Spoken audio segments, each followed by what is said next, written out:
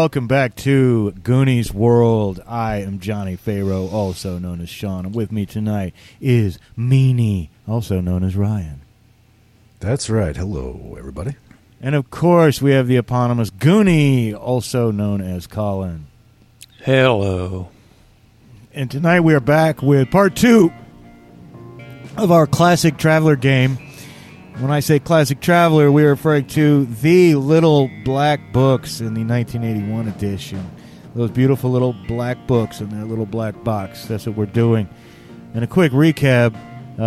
Last time, our heroes, Christopher, a former merchant captain, and Ted, a former marine captain, teamed up to make a fortune in trade out here on the Spinward Marches using their far trader ship Achilles' Heel.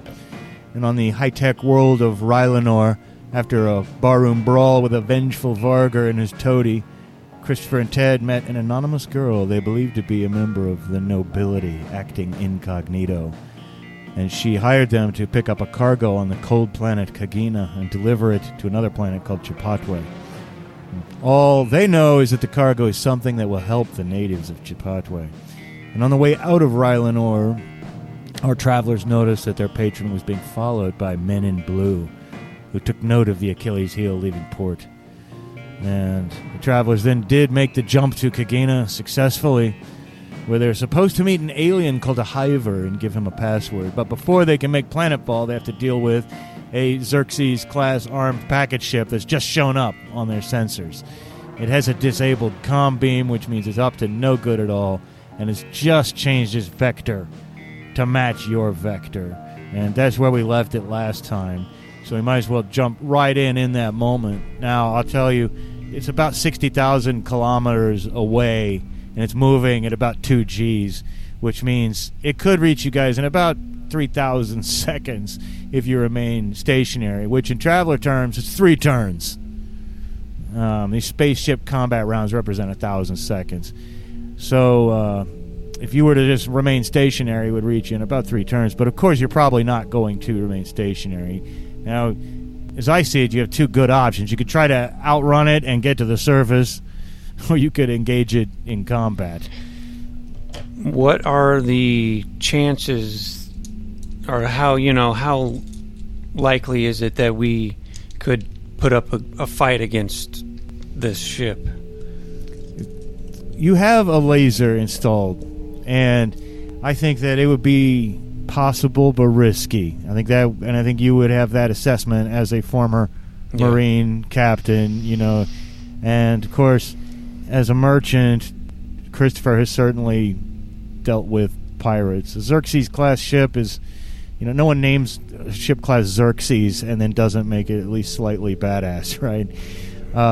But it's a good time for you to be asking these questions because your sensors beep wildly, indicating that the Xerxes has launched a missile that is coming in to intercept your vector. They're probably pirates, and pirates don't make money by destroying ships. So that is probably an EMP missile that's designed to cripple your power but leave your ship intact. And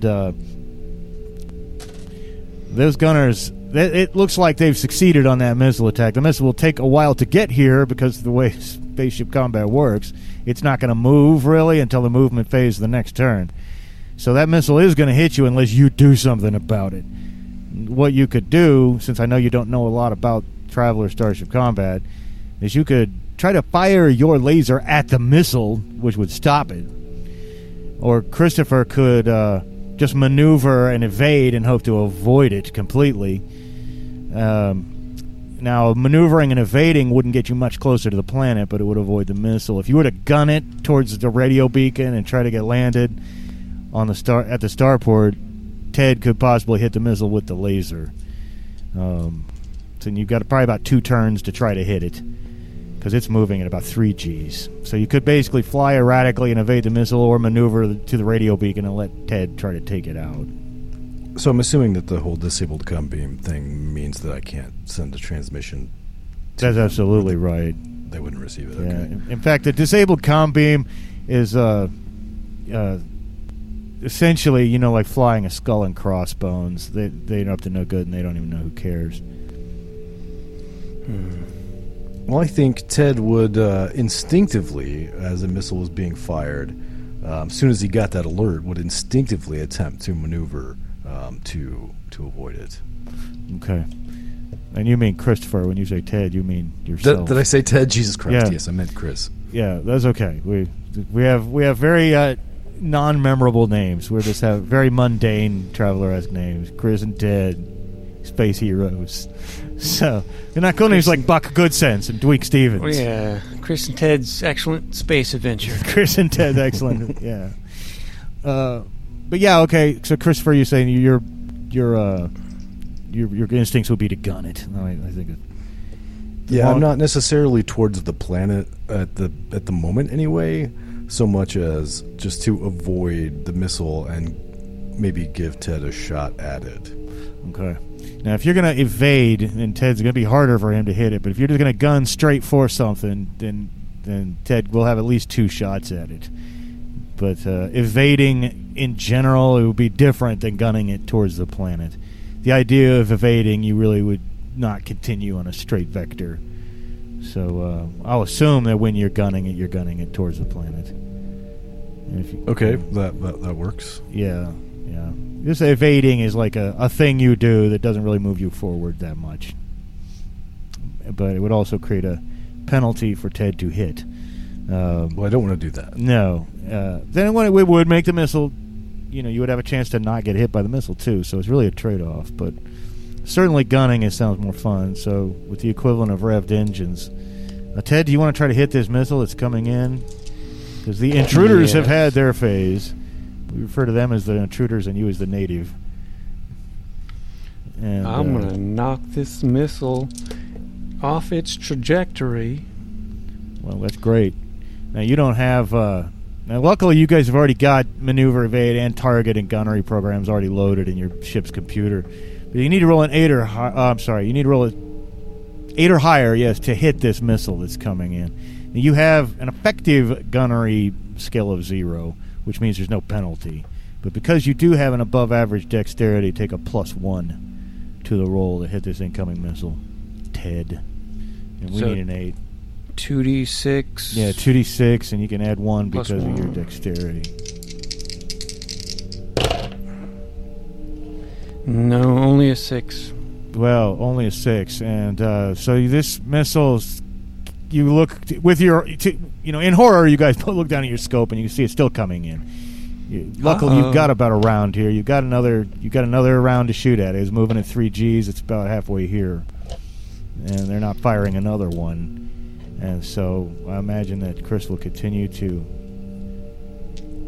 gun it towards the radio, down the path of the radio beacon, basically. And you got one more shot. I hope you make it. Same bonus supplies. Use the force is all. Use the force, Ted.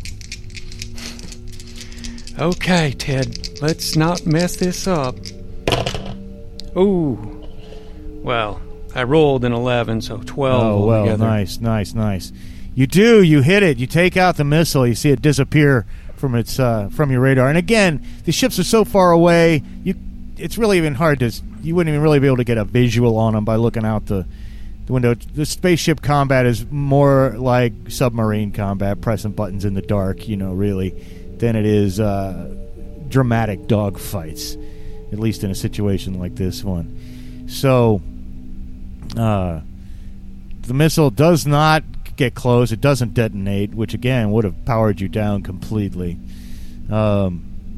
And you are just getting to the point where you're at the edge of the atmosphere, Chris, where you're starting to feel that first buckle, whoa, we got some hard air, and the whole front of the Achilles heel starts to glow a little bit like it usually does as you're coming into the heat. But just as that happens, and you can see that the other ship looks like it's going to pursue you, the Xerxes, but another blip comes up on the screen just as soon as you hit atmosphere. It's coming out from around the planet's dark side. It's been hidden. And who could that be? Well, your sensors say it's a Gazelle-class close escort, which is a 400-ton military ship. It's about twice the size of yours. Oh. And it's armed with particle accelerator, barbettes, and laser turrets, and its comm beam is on and proud, and it identifies itself as the Ladashi of the Bevy Interim Council. And you might not remember, but Bevy is a world that's trying to colonize this one with Rylanor's permission over the opposition of the local people. So this is basically the law here, which is good for you in this particular case. And the second that comes over blaring its identity, that Xerxes-class ship just skedaddles the hell out of there. And luckily, because you hit that missile, you're not just floating dead in space and have to fix the power and yada yada. So you have hit the hard air though, and you're coming in gunning it. Not necessarily, the best way to come in. So let's get a quick roll from you, Christopher, just to have a smooth landing without any damage to the ship. Smooth entry without any damage to the ship, without losing any heat shields or anything like that. This is pretty routine stuff for you, though, so you really just need a 6 or higher, and you would add any piloting levels you have. And because you also have decent dexterity, take a further +1. Well, with the pilot +2 and the +1, that's going to be 11. Well, that's great. So even though you do buckle and ride and, hitting hard air, as it were, as you enter the atmosphere, you do so without losing any heat shielding, without taking any damage to the ship at all. And pretty soon you're out over the ice, because that's what it is. In every direction, you see ice covering the landscape below you. It's only broken by these occasional up-jutting slabs of granite that pass for mountains, but due to some vagaries of plate tectonics here, they almost resemble toppled dominoes. I mean, they're not that nice and neat. They're definitely natural process, but they look like toppled slabs. And it's a clear atmosphere, though, calm weather. You're along the equator, and I say there's ice, but most of it's actually snow. And it's really, as I say, only broken by these great toppled domino-style mountains. But near one of those, there's this large expanse of bedrock, and as you're following the radio signal into where this is. It's like they've cleared off some bedrock, and you see as you get closer, there's a radio tower there and a few low domed prefabricated buildings. It's obviously what passes for Kagina Starport. And as you're slowing her down and getting ready to land, you see there's this really cold-looking guy bundled up like a deep-sea diver waving you in with glowing red wands, And when you're finally in and down, he gives you the thumbs up, and he waves towards one of the prefab buildings, which are kind of clustered up near the toppled domino-type mountains, so you guess that most of the civilization here probably is subterranean or in caves. And I should point out that your ship's locker is just assumed to have basic equipment you might need for various environments and stuff, so you're both experienced characters, so we can assume you've got cold weather clothing you can change sweaters. Into. I love sweaters. Right. Yeah. Oi there, Ted. Do you happen to recall what this alien's name is? Oh, the alien we're supposed to meet? Or I think we are supposed to... I wrote it down here. Oh, the Hiver. Yeah, the Hiver. And that's like, and you guys know what a Hiver is. A Hiver is a type of alien. It's a race, but, the idea is there's only going to be one of them. You'll know him when you see him because he's the only Hiver. And the Hivers are generally a peaceful people, and I'm going to assume that you guys at least know what they are and what they look like. Chris may have come into contact with some of their trade missions before, but this is not a part of space that they frequent heavily. But I think the point is you won't be able to miss him, that's for sure. Right, well, suppose we should get some jackets and... Yeah, looks a bit nipply, so I'm going to bundle up for sure. Okay. Yeah, you guys bundle up, you get on your cold weather gear, and even once you put all that on, though, the second your exit hatch opens, the cold just soaks in. It soaks right down to your bones. It's so cold out there. I mean, it hurts to breathe. It's so cold it almost hurts your feelings. That's how cold it is. And when you guys exhale, you can see your breath like crystal up and freeze and fall to the ground right before, right in front of your eyes. Luckily, there's no wind, which will make it 10 times worse. But by the time you finally reach that prefabricated building, ice is already built up all over your suits and everything, and your ice is all over your sweater. But a hatch opens, and you're hit with this blast of slightly warmer but still cold air. And this building that you're entering is basically the traveler equivalent of a construction trailer. It's not fancy in here. There's two bored-looking men in brown military uniforms here playing cards at a table, and behind that is a counter. And behind the counter, sitting on a stool, is this really sour-looking woman with a beret and a thick sweater. She's wearing a badge identifying her as a customs official, and she's smoking a cigarette, and there's this overflowing ashtray next to her, and the air in here is just suffused with cigarette smell. Now, you've heard that Kagina was technologically backwards and, in fact, barely competent by imperial standards. And as if to prove that, the woman has in front of her an electric typewriter, and there's a stack of mimeographed forms, and there's a bank of, like, old-school filing cabinets behind her. And at the other end of the room is a sign that says stairs. Step forward, says the lady in the beret. Yes, ma'am. I'm just trying to warm back up. All right. Name, state your name. I'm Ted Higginbottom. What about you, pretty boy? Chris. Chris Jones. Chris Jones. She types. It's maddening. She's Hunt and Peck typing on this electric typewriter. Types a letter every couple of seconds. And she goes through and gets some other. She asks for your UPPs and whether you have any cargo to declare, which you can honestly say no. What's the purpose of your visit? Well, we're just here to see the Hiver. Yeah, that bastard. Now, do you know where we might find the Hiver? Yeah, I know exactly where you might find him. He's in lockup. It's a good thing that I'm coughing a little bit, because she would be. She's smoking like crazy. Kind of picture her kind of like Anne Ramsey, from the Goonies, or Throw Mama from the Train. That's how I imagine her. But now he's in lockup. We call him Mean Gene, the Hiver. He's in lockup, the dumb son of a bitch. Got himself arrested by the Bevy Interim Council. And he spit on a trooper. He says it was a cultural misunderstanding. So they got him in lockup out on Ice Station Zulu. Last I heard, he paid a hefty fine, but he can't pay the life support charges he's racked up while he's incarcerated, so they won't let him out. And if you're going to Ice Station Zulu, I got bad news for you, because you got to go right back out into the fucking cold. Oh, that's unfortunate. I just do not do well in the cold. Now, you guys do have an air raft docked on your ship. It's in the hold, which is basically like a flying minivan. And you're going to need it, because you could tell from posters and regulations and stuff on the walls, and the type of things that Chris looks for a lot in his merchant career. That in-atmosphere flight's prohibited here by the Bevy Interim Council unless it's along their radio beam. So you'd almost have to take your little air raft out to wherever he is. And if you're going out there, make sure you keep your flight ceiling below 30 meters, or the troopers will get you. What do you want to talk to that dumb son of a bitch for, anyway? Well, it's a business deal. Yeah. Well, there ain't much private on a place like Kagina.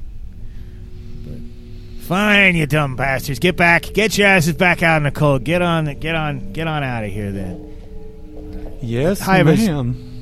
Yeah. We're not looking for any tourists here anyway. And if you're looking for cargo, we got 3 kinds: meat, and meat. Ice worms make good eating.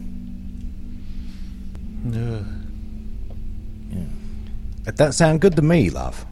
Don't knock it till you tried it. Next time you come back here, bring something useful, like audio-visual equipment, or notebook computers, or fusion reactors. Bring us a Mr. Fusion next time you come here, will you? So, yeah, unless you want to go in there, go down the stairs, which is the only other exit out of here. It sounds like you have to go back to Ice Station Zebra, and of course you can get your sensors, can find settlements and things like that, but you can get the coordinates from her.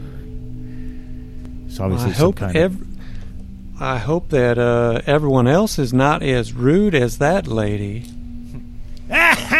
You hear her say as the door shuts. Well, this is just not very hospitable place at all, and I'm not even talking about the ice.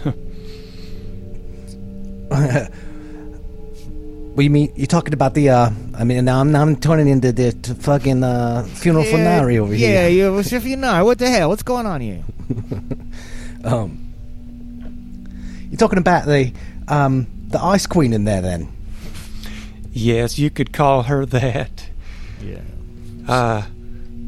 Well, but I do suppose we ought to be on our way. I'm just really, I don't know if we're saying this as we're walking. Yeah, you're saying as you're shivering, walking back to the ship. Yeah. And again, because they're colonizing the world, and from what you've heard, the locals are not crazy about it. In atmosphere, flight of ships is prohibited unless it's on this beam, so you'll have to take the air raft. Well, I didn't want to have to take the raft, but I suppose we'll have to take the raft. I suppose you're right. Yeah, you get back onto your ship and open up the cargo hatch. Your little air raft slips in a nice little, cute little spot. It's got its own little garage. And again, just think of it as a flying minivan. It takes forever to warm up. But once you got the coordinates for Ice Station Zulu punched in, you can head out of this mean little Class E starport and out north of the equator. And you go around those toppled domino-style mountains and over these vast sheets of ice for a couple hours, actually, until you see in the distance there's a smaller comm tower with a satellite dish on it. And there's a small landing field, but there's actually ships here. And there's a fairly large R-class bulk cargo ship and a Kainunir-class battle cruiser, both out here. Kainunir-class battle, that's just kind of a state-of-the-art, it's a serious ship. And there's a cluster of prefab domes here, too, and 2 artillery installations, actually, with big guns. And there's an ice-covered barbed wire fence all around the compound. But your comms go off. Incoming RF state business, says a voice over the radio. We come to see the Hiver. There is a long pause. Land outside the perimeter fence. You'll be met at the gate. Okay. Right, I suppose we land outside the perimeter fence then. Yeah, and there's a few places out here where the snow has been shoveled into big banks to make some flat places for ships to settle down outside the fence.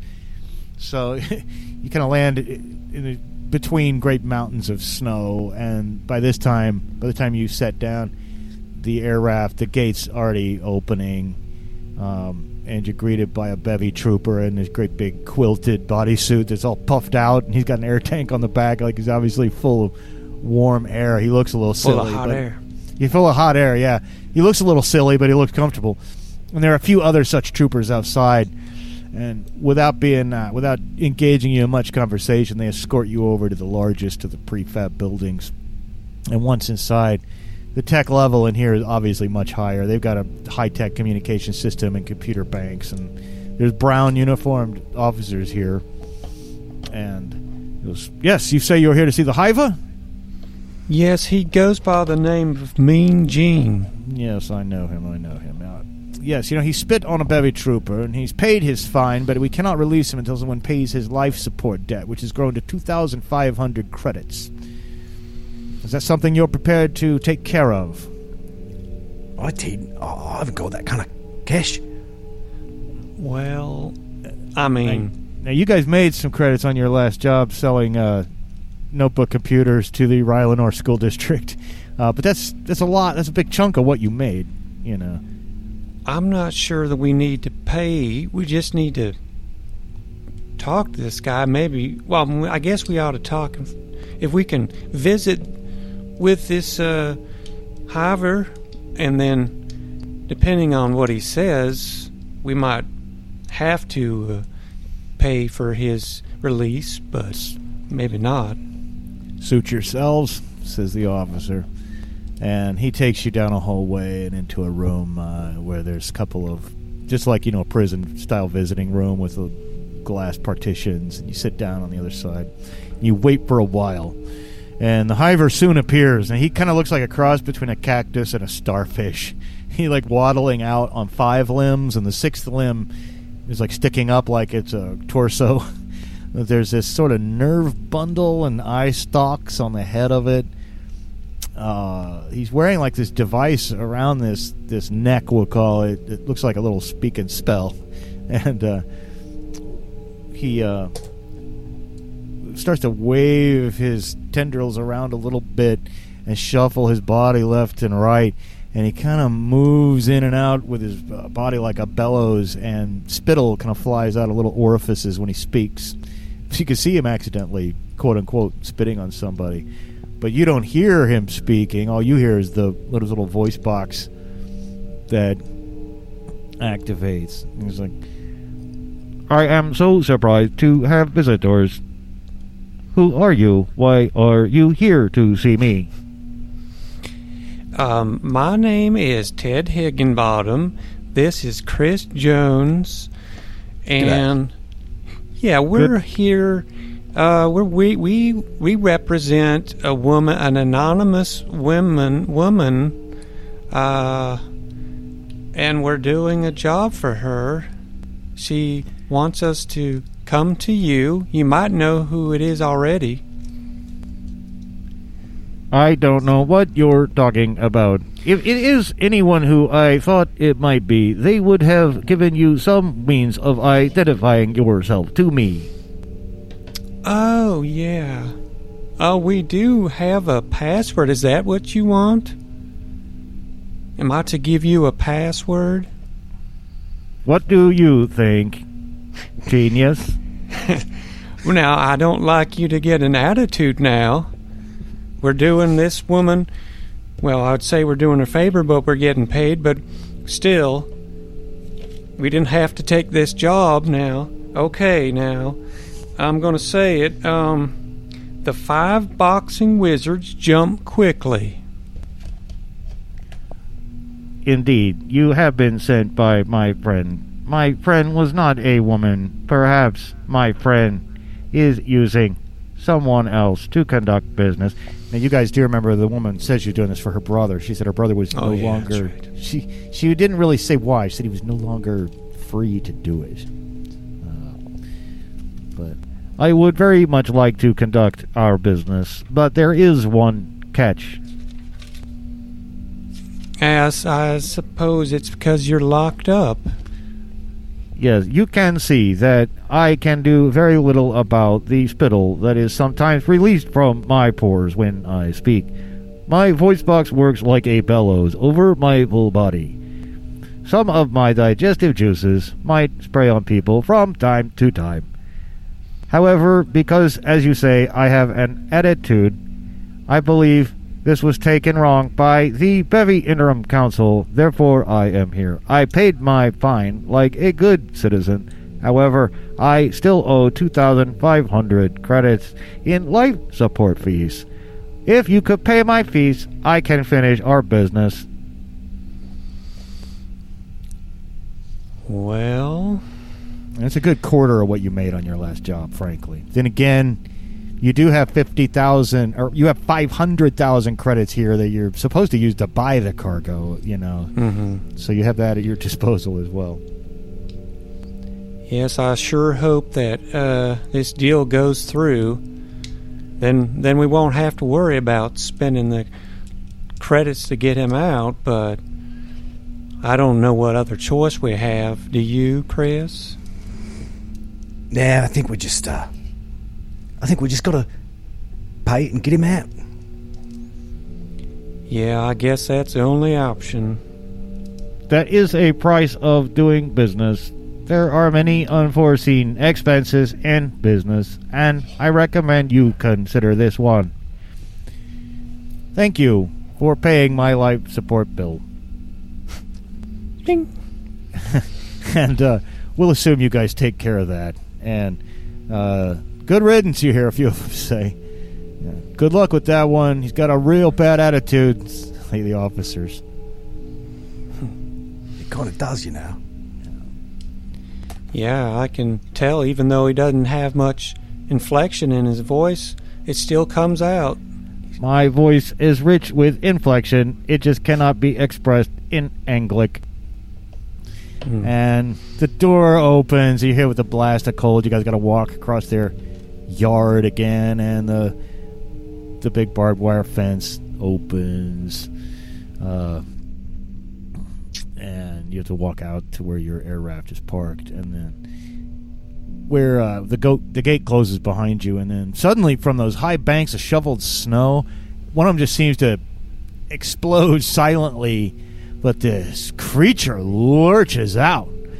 Now, in traveler terms, this is a 400 kilogram pouncer, but what it looks to you is like this huge furry worm with a round sphincter-like mouth full of sharp teeth, and it naturally attacks people on a 4 or more, and it's attacking you right now. It's in between you and your air raft, and you're gonna have to fight the damn thing.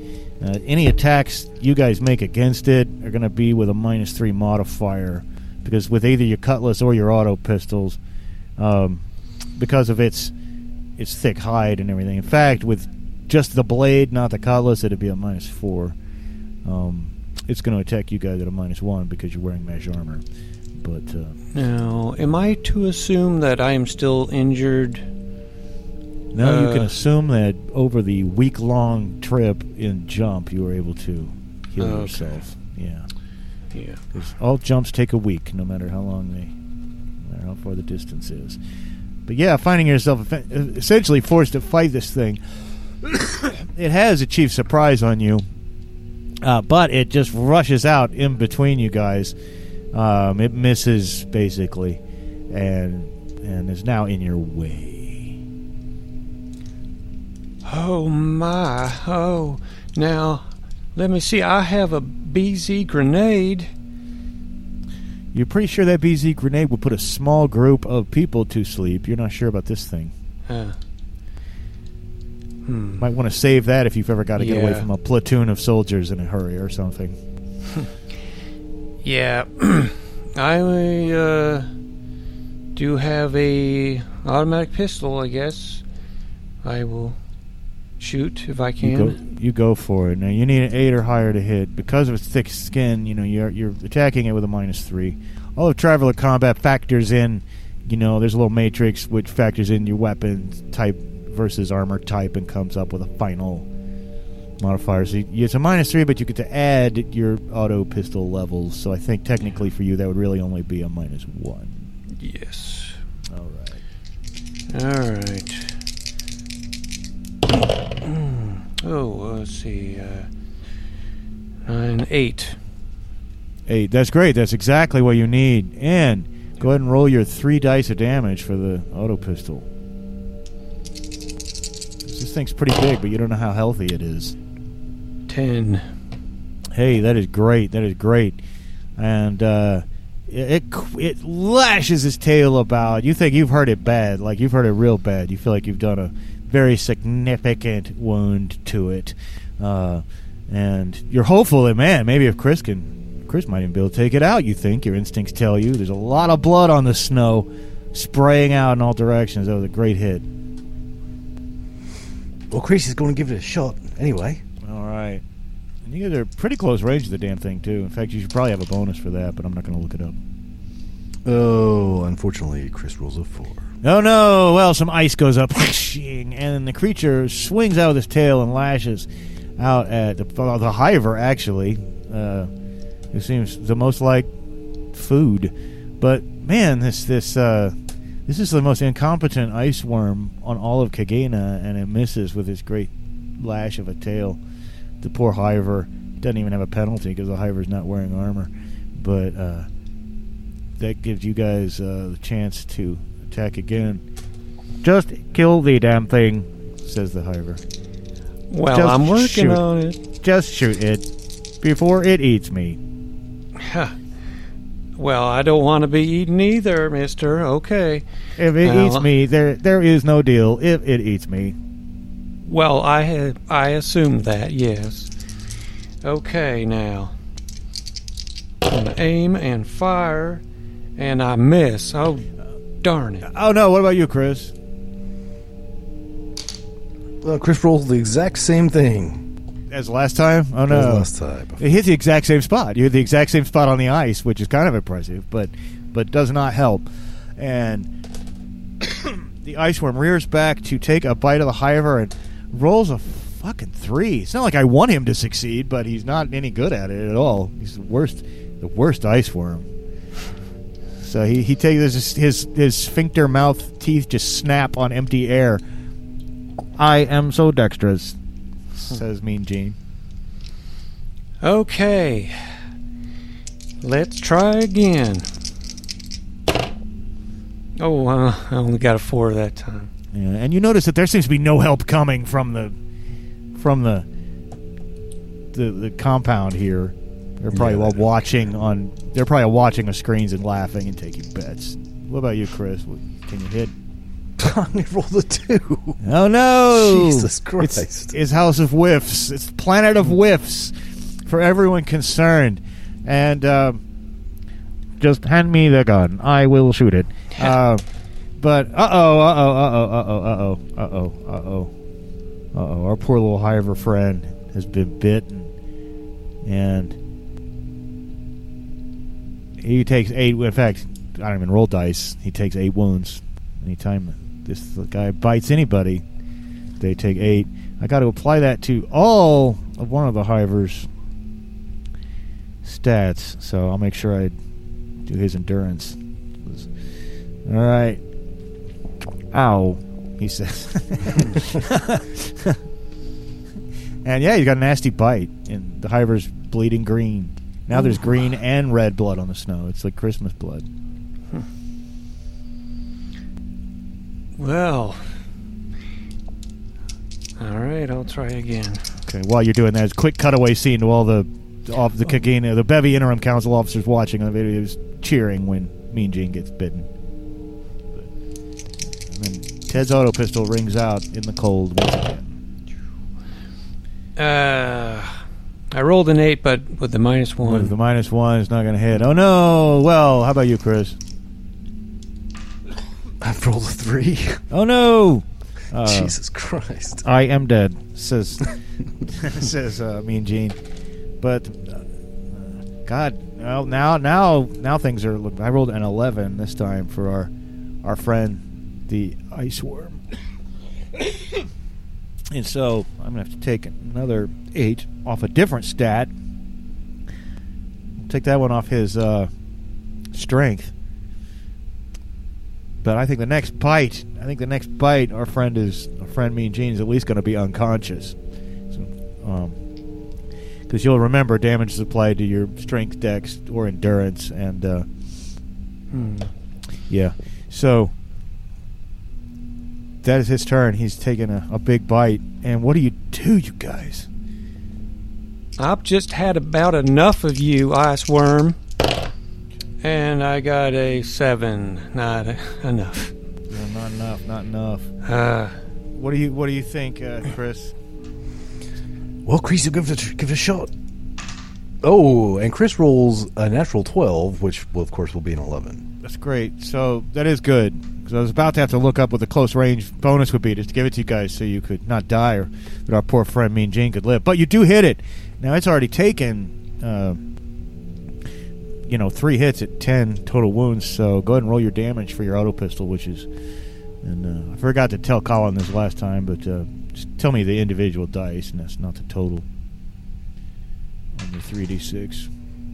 4, 2, 1. 4, 2, 1. And the reason I didn't care so much about Colin is because the first blood, he has to apply all of those to one thing, but the 4, 2, and the 1. But then again, though, even if he applies the 1, he's still going down. Or he's unconscious anyway.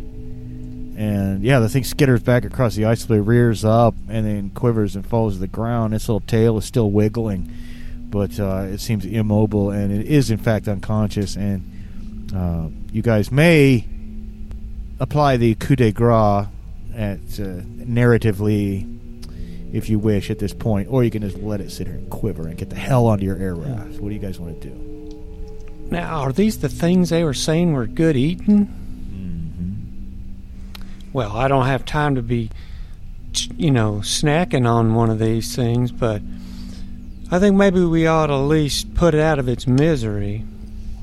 We could take it back and see if they want it.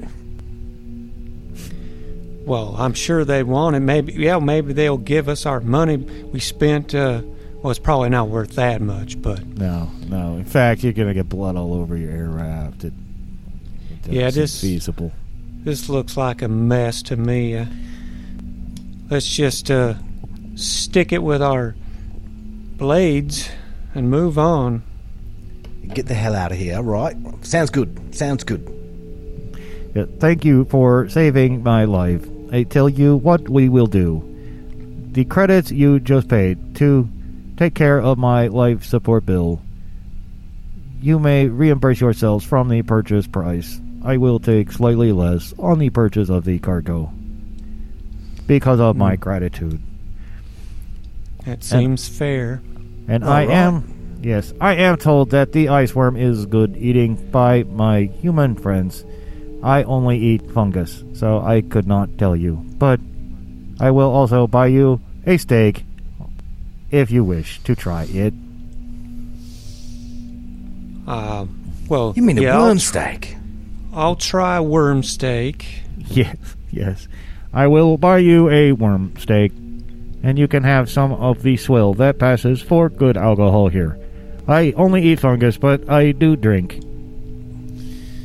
And he helps it. He climbs into the back of the air raft, and you guys get on your way. And during the trip, he's like, I have been holding the cargo for many weeks now. I was beginning to be concerned.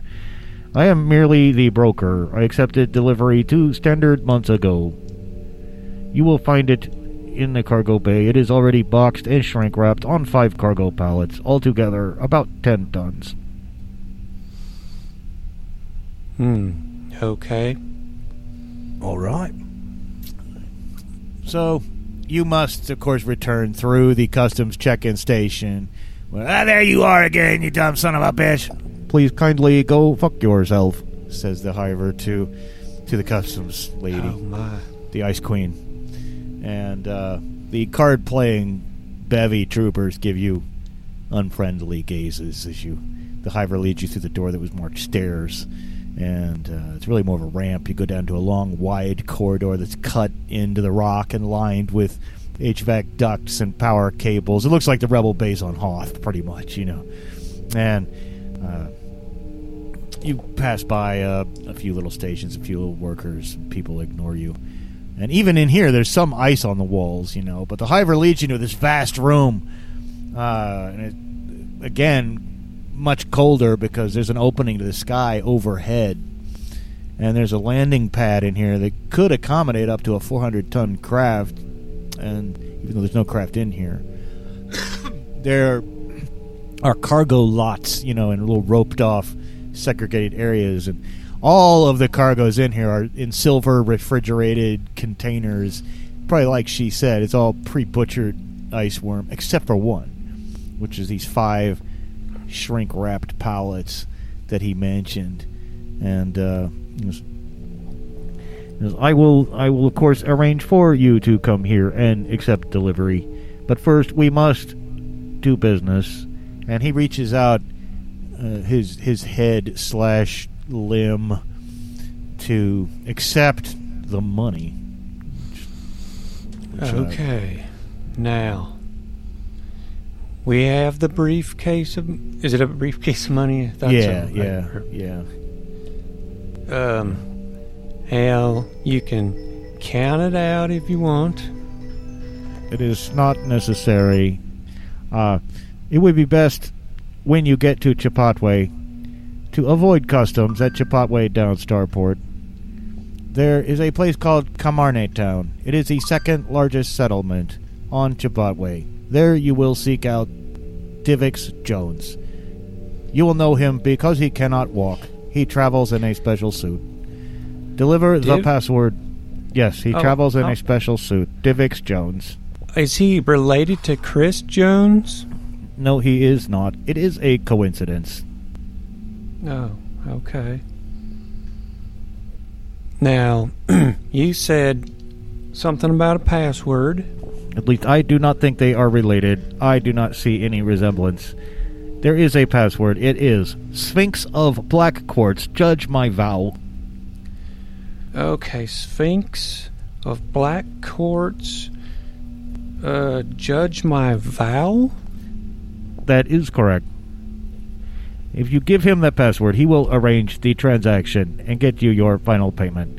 And now, I must go. I will let you maneuver your craft here to take the cargo. I would shake hands, but it is awkward. You will find a credit for you at the restaurant if you would like a steak on me.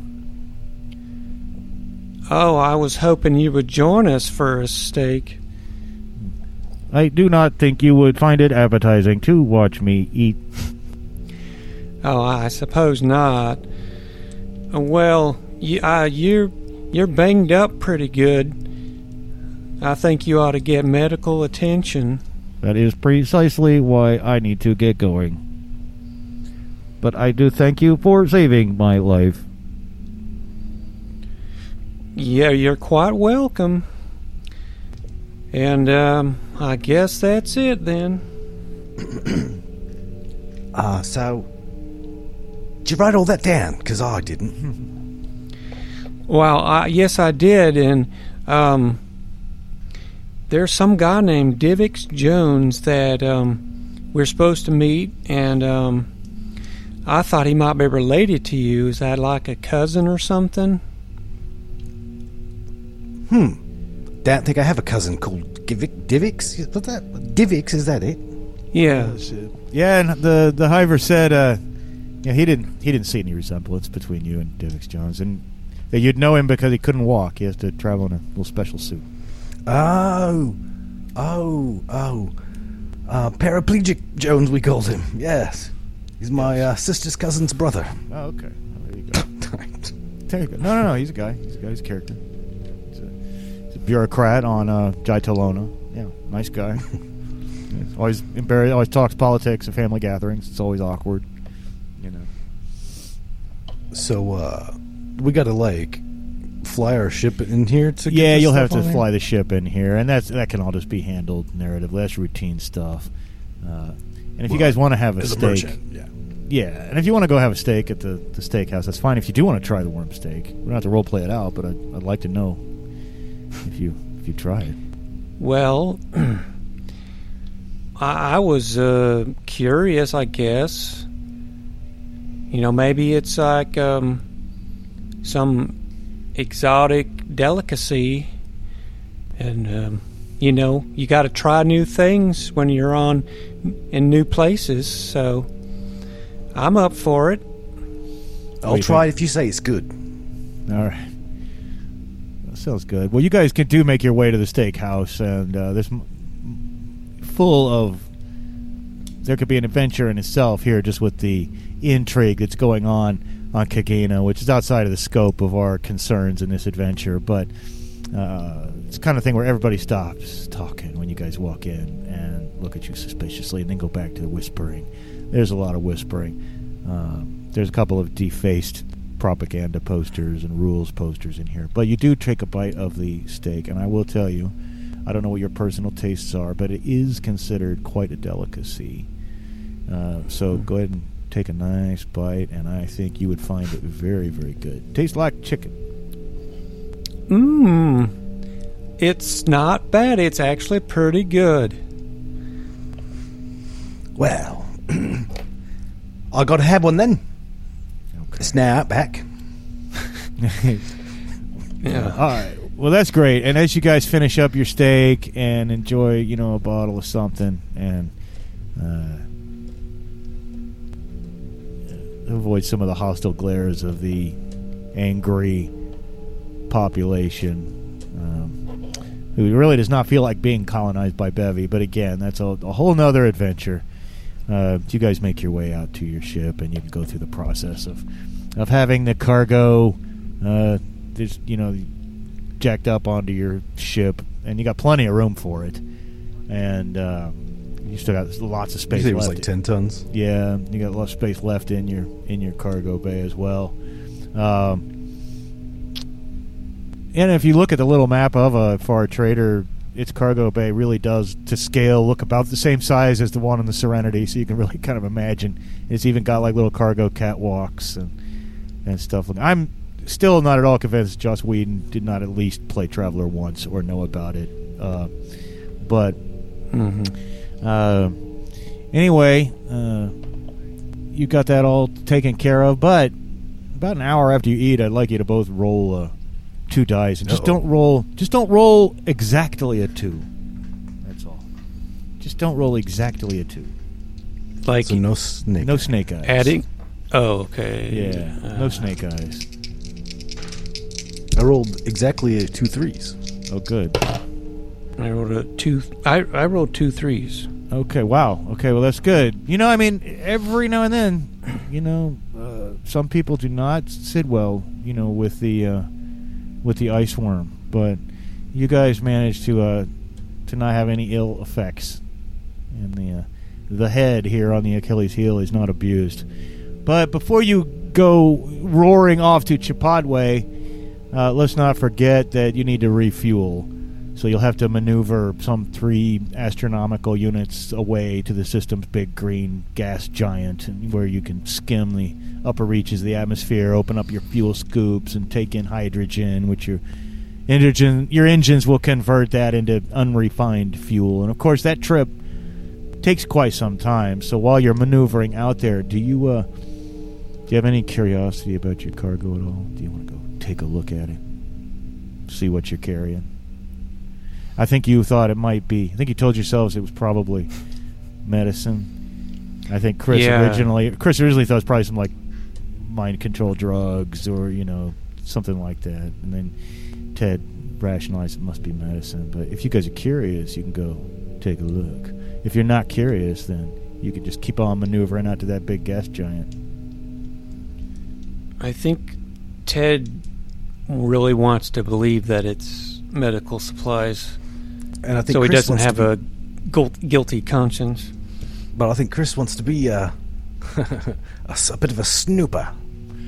Yeah, and having been a merchant for all these years, I imagine he couldn't help but be curious. It also probably makes your merchant's soul nervous to not know exactly what you're carrying in your hold at all times, in case you're ever questioned about it, which is entirely possible.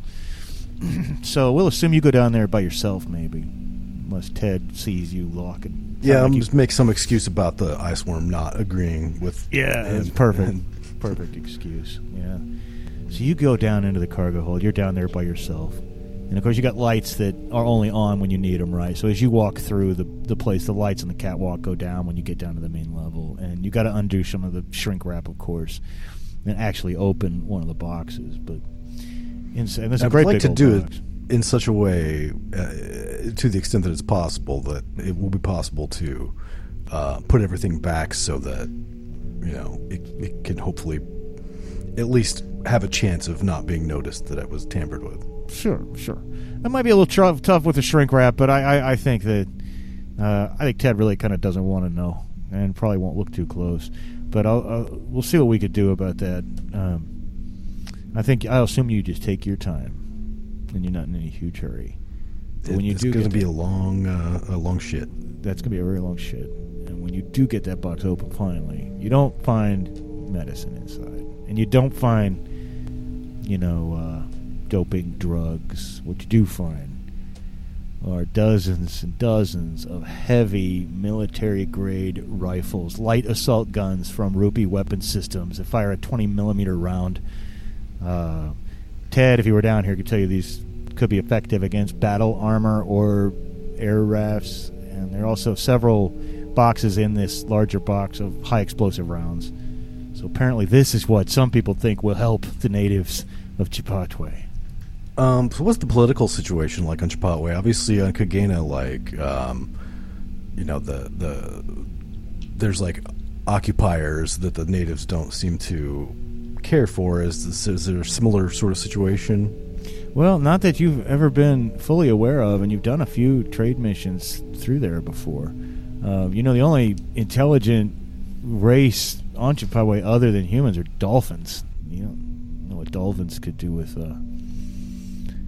weapons like this, but it's definitely a mystery, and it's certainly not that you're aware of. Is there any kind of active rebellion? That being said, you found out all that stuff about Kagena by accessing public terminals, and you're a little far away from anything like that now to get any more details, so you might be going in blind. There could be problems you're not aware of, or problems that are very secret. Obviously, this whole deal has been conducted in great secrecy so far, but it's something that the nobility of Rylanor are messing about in,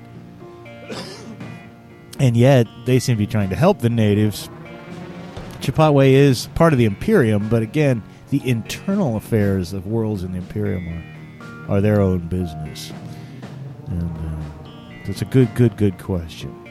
But somebody thinks that the natives need this, and it's a mystery that we'll probably just have to solve in our next episode, I think. So we'll assume that you get to the gas giant and you refuel successfully, and then make that jump to Chipotwe. And it's a week in the black, and it's a week in between episodes, so it is now real time. Yeah.